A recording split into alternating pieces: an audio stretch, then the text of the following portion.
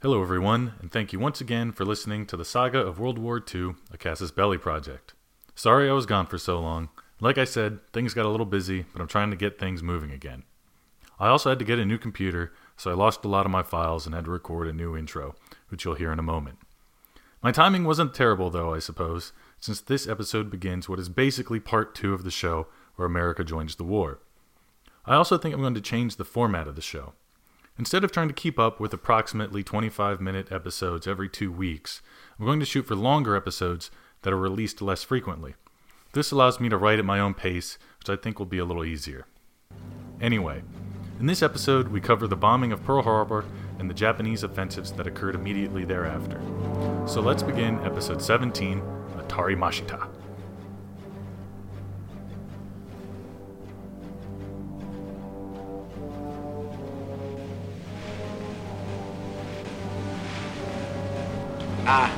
Have been astonished that Japan should in a single day have plunged into war against the United States and the British Empire. What kind of a people do they think we are?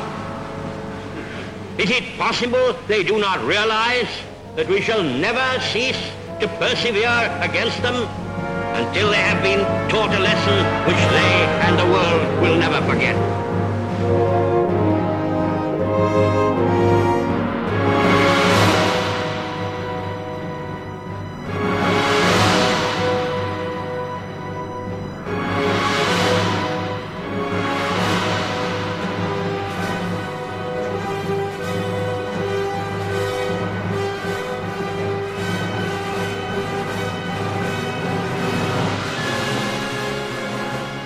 The Japanese loaded their bombs and fueled their planes. American officials continued to decipher Japanese cables and wonder what exactly they were up to.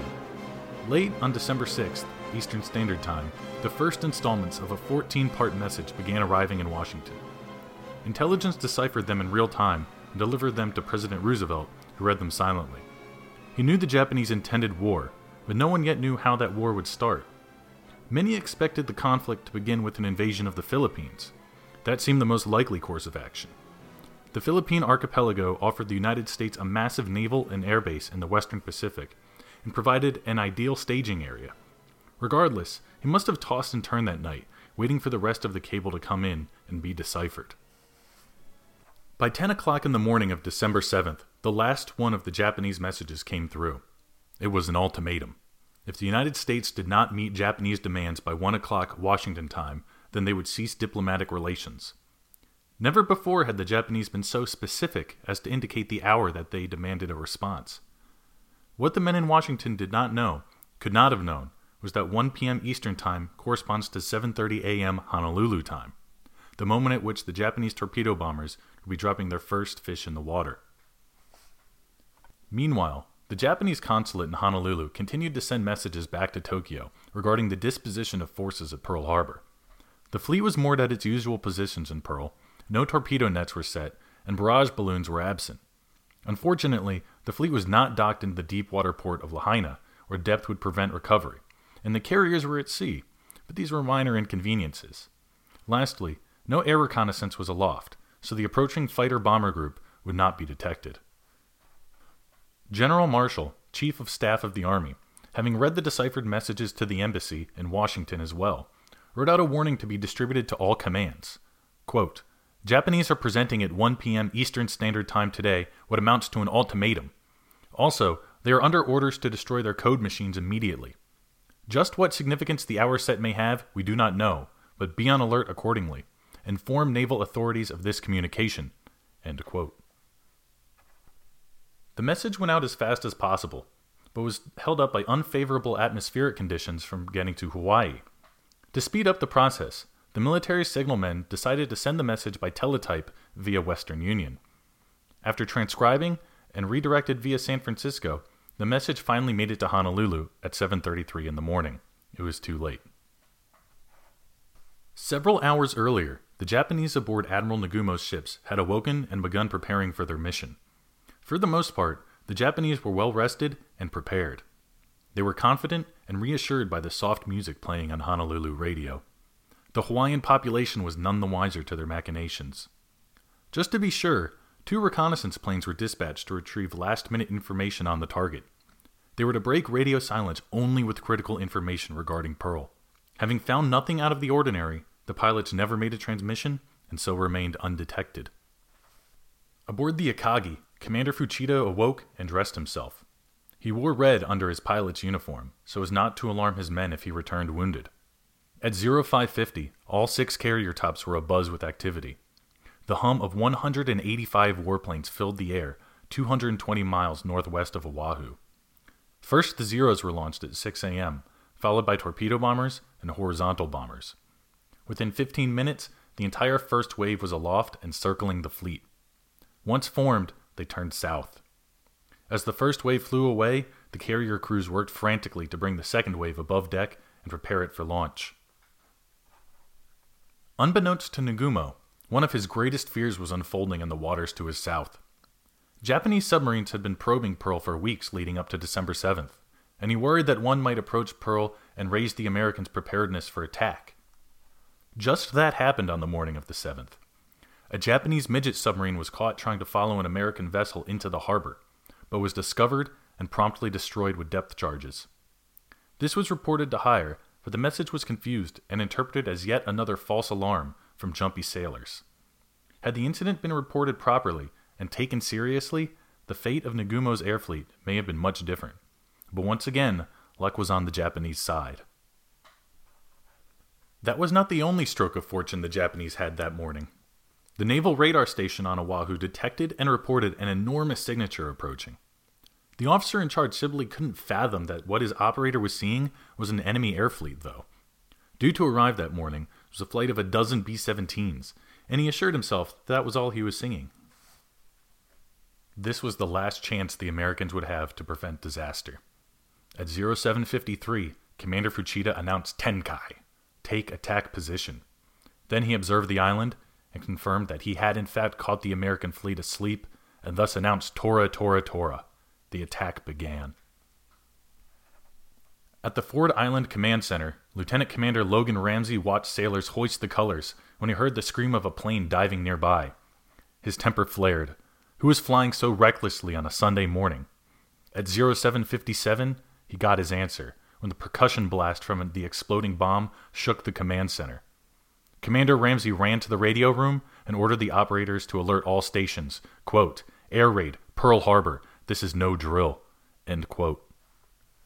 In the harbor itself, the battleships Utah, Nevada, Arizona, Tennessee, West Virginia, Maryland, Oklahoma, California, and Pennsylvania sat at their moorings. These 8 battleships were accompanied by 5 cruisers and 26 destroyers. As Lieutenant Jinchi Goto's plane dove for the Oklahoma, someone on board announced, "Man your battle stations. This is no shit." But there was precious little the men aboard could do before the torpedo bombers leveled off 60 feet above the water and unleashed their deadly fish. The first torpedo struck the Oklahoma's hull and sent a plume of water hundreds of feet into the air. Moments later, 2 more torpedoes struck her, sending the peeled open hull to the bottom. Behind her, however, the Maryland remained almost unscathed, suffering only 2 bomb blasts to her deck. Throughout the harbor, alarms began blazing, but the men aboard were already hard at work breaking ammunition out from locked boxes. With crowbars and sledgehammers, they broke off locks and pried open lockers, freeing their contents and passing them up above decks where they were fed into machine guns and anti-aircraft cannons. By 8:15, 5 Japanese planes had been knocked out of the air, but it was too little. Cries of "Atarimashita" rang out from the Japanese bombers. "It's a hit!" Torpedoes and bombs were erupting all over Pearl, and the message had gotten back to Commander Genda. He was elated. The attack was a massive success.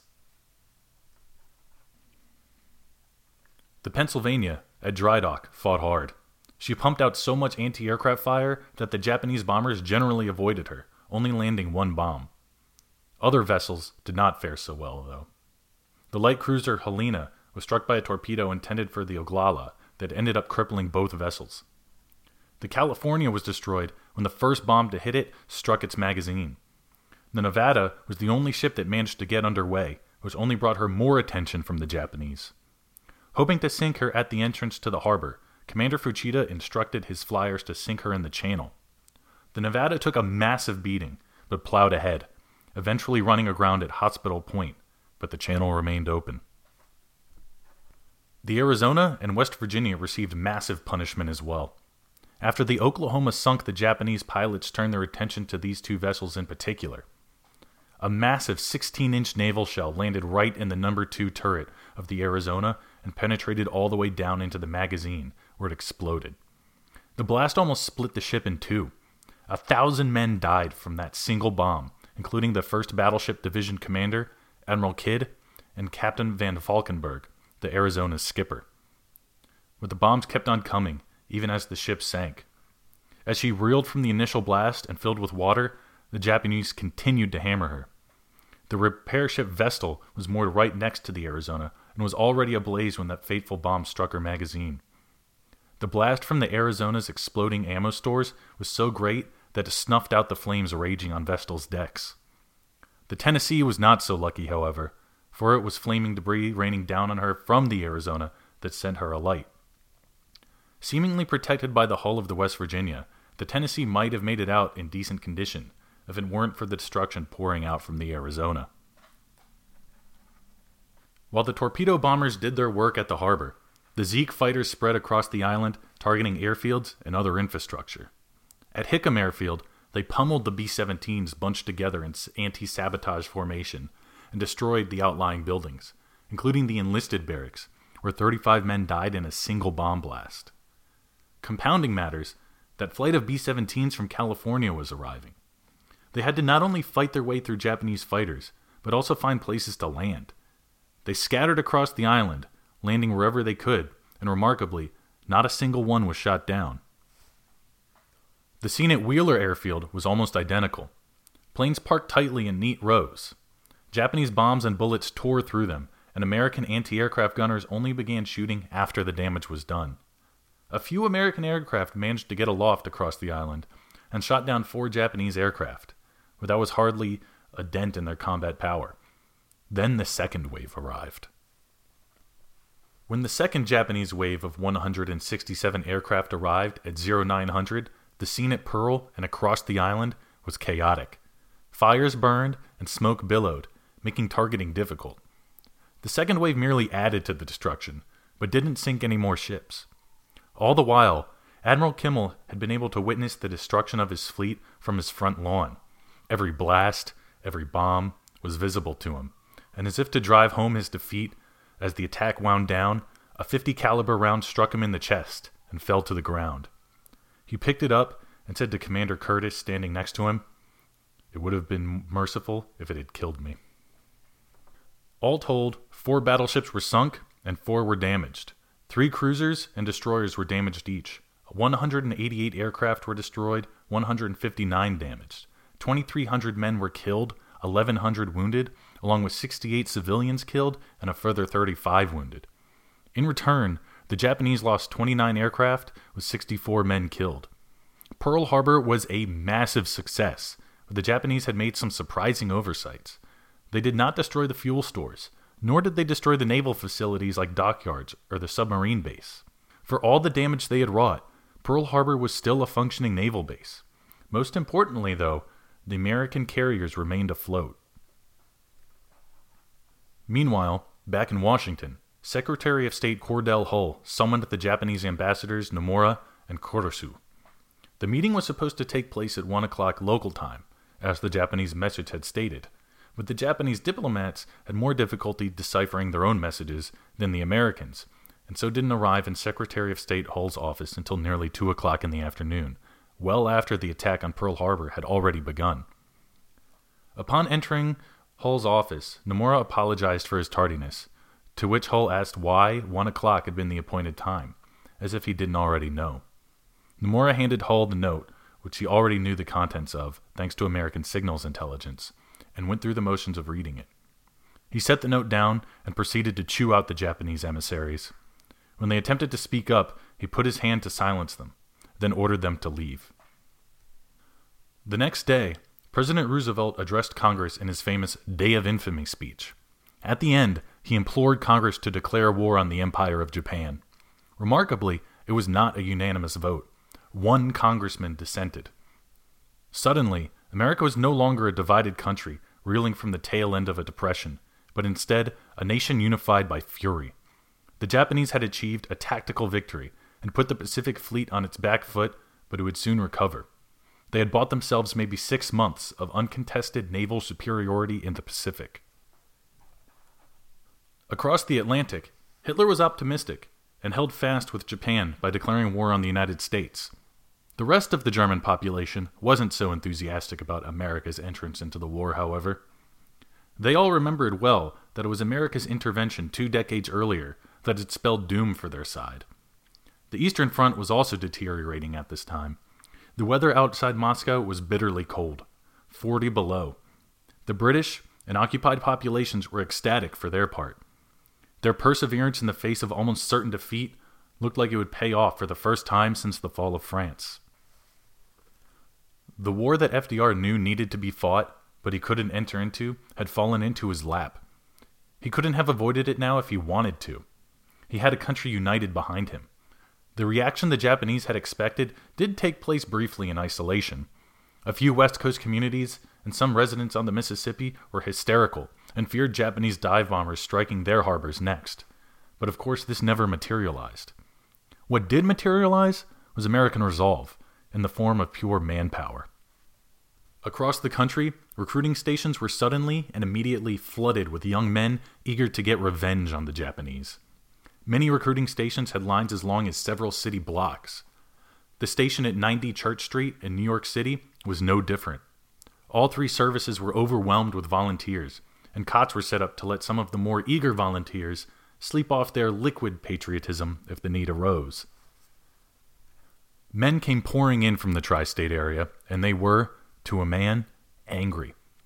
As they stood in line, they talked about the treacherous Japanese in terms that only enraged young men can concoct.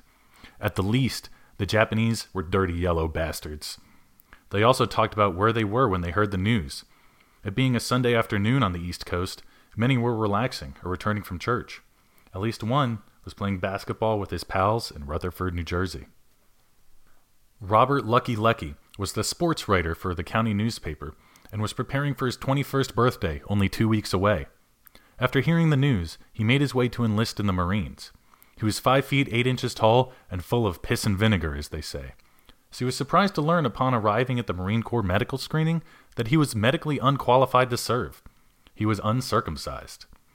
He returned 4 weeks later, still bandaged, but healing and ready to go. The Marines put him on a train loaded down with other new recruits bound for South Carolina. As they traveled south and loaded more men aboard, the soon-to-be Marines were in high spirits, despite the awful conditions. Their joviality ceased when they arrived at Parris Island, though, and met their hulking martinet of a drill instructor. Sergeant Campbell, like all the drill instructors at Parris Island, had only 6 weeks to take this ragtag group of men from across the East Coast and turn them into Marines, and he took his job seriously. He marched them everywhere, all the time. He punished them mercilessly and drilled them until their feet bled, but he was doing his job. At the rifle range, he and the rest of the non-commissioned officers had to teach them to shoot. Lucky recalled that the Southerners seemed to shoot with ease, and Northern City boys had a terrible time of it, and the drill instructors sought to correct that with a flood of curses and oaths. He had never heard such a cacophony of obscenity and profanity, weaved together with such skill and in so many creative ways. Of course, blasphemy was an integral part of any good ass-chewing, and the religious men could do nothing but clench their teeth and tighten their fists when they heard it. There was one word in particular, though, that stood out among all the rest as chiefest of all curses. The 4-letter word of all 4-letter words that military men of all ages and ranks used to express every thought and in all parts of speech. Though technically it describes sexual intercourse, it was almost never actually used to describe it. Instead, it could be a verb, noun, adjective, or even conjunction. Through 6 weeks of relentless drill and marching and berating, their training was finally over. During that time, the world had seemed to shrink down to just those 30 men and their small world of barracks, mess halls, and rifle ranges. When they emerged, they found the war had continued on without them.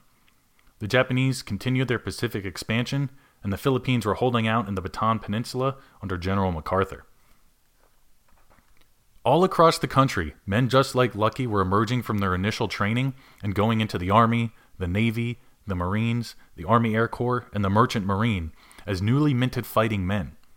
Some would serve in the Pacific, others in Europe or in the Atlantic convoys or in Southeast Asia.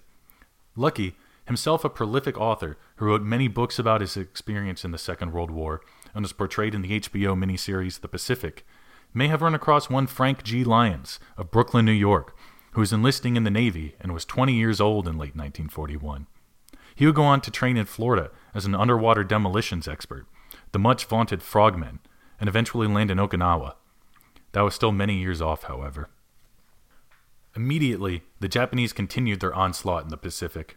At 4 a.m. on December 8th, the Philippine command learned of the attack on Pearl Harbor and set to a counter-raid. They floated the idea of flying the 35 B-17 Flying Fortresses in Manila to Japanese-occupied Formosa. The raid never materialized, though. After 8 hours of dithering and trying to get permission from MacArthur, a Japanese air raid arrived and destroyed the tiny Far East Air Force. Of the 35 bombers, 18 were destroyed outright. A raid on Formosa would have probably been a disaster anyway. The Far East Air Force lacked fighter escorts entirely, and the Formosa garrison was strong and ready for a raid from the Philippines, which was still an American protectorate at the time. Years later, MacArthur said that if he had received word that his subordinates wanted to raid Formosa, he would have denied it anyway. The land forces in the Philippines, under MacArthur's command, were still impressive though, at least on paper. He had at his disposal 31,000 American troops, 12,000 Philippine scouts, and the 100,000-strong Filipino conscript army. Of this force, only the 31st Infantry Regiment was actually combat-ready, though. The first Japanese landings began on December 8th, only hours after the raid on Pearl Harbor. These were only preliminary, though. The main invasion was still yet to come. That same day, the Japanese attempted to invade and occupy Wake Island, a small atoll about halfway between Hawaii and the Philippines. The island was held by the 1st Marine Defense Battalion, composed of about 450 men. On the morning of December 8th, the Japanese launched an air raid consisting of medium bombers to destroy garrison aviation, which ended successfully, leaving only 4 Marine aircraft serviceable. Then, 3 days later, on December 11th, the main invasion force arrived. Remarkably, the Marines held off the invasion. The 4 remaining Wildcats and the 5-inch coastal defense guns kept the landing forces away. The Japanese lost destroyers Hayate and Kisaragi, suffering 400 casualties. The Japanese would soon be back.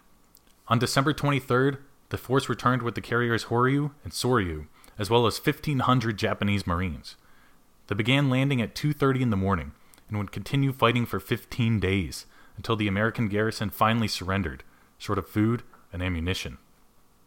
2 weeks later, after the initial landings, the 14th Army landed at Lingayen Gulf, 100 miles north of Manila, and disembarked 3 regiments on the first day with essentially no resistance. 2 days later, on December 24th, another 8,000 men were landed at Lamon Bay, just outside Manila. Within a week, 43,000 Japanese soldiers were ashore and racing towards Manila. Even MacArthur had to recognize that Manila was destined to fall, so he declared it an open city and removed his forces south. He went for the island of Corregidor and ordered his men to march to Bataan, where they would form a redoubt and hold out until the Navy arrived with relief. The fighting retrograde was executed surprisingly well. Tanks held up the enemy's motorized columns, and bridges were blown at the last possible moment. The Allied forces moved along swamps, rivers, and lakes to cover their flanks and ensure the Japanese only had one avenue of advance toward them. By ordering his forces to hole up in Bataan, MacArthur bought his men time. But with the Pacific Fleet in disarray, relief was a long shot, and probably wasn't even on the way. All over the Western Pacific, the Japanese were launching offensives. In Southeast Asia, the Japanese launched their Malaya offensive on December 8th. Having already conquered French Indochina in September of 1940, British Malaya was all that was left for them to essentially dominate the region. Their goal was Singapore, the crown jewel and signature fortress of the British Empire in the Far East. Both sides were prepared for a long and bloody campaign. The British had invested all of their power in the coastal artillery in Singapore. In the next episode, we'll cover the fall of Singapore, the raid on Darwin, and Japanese operations in the Indian Ocean.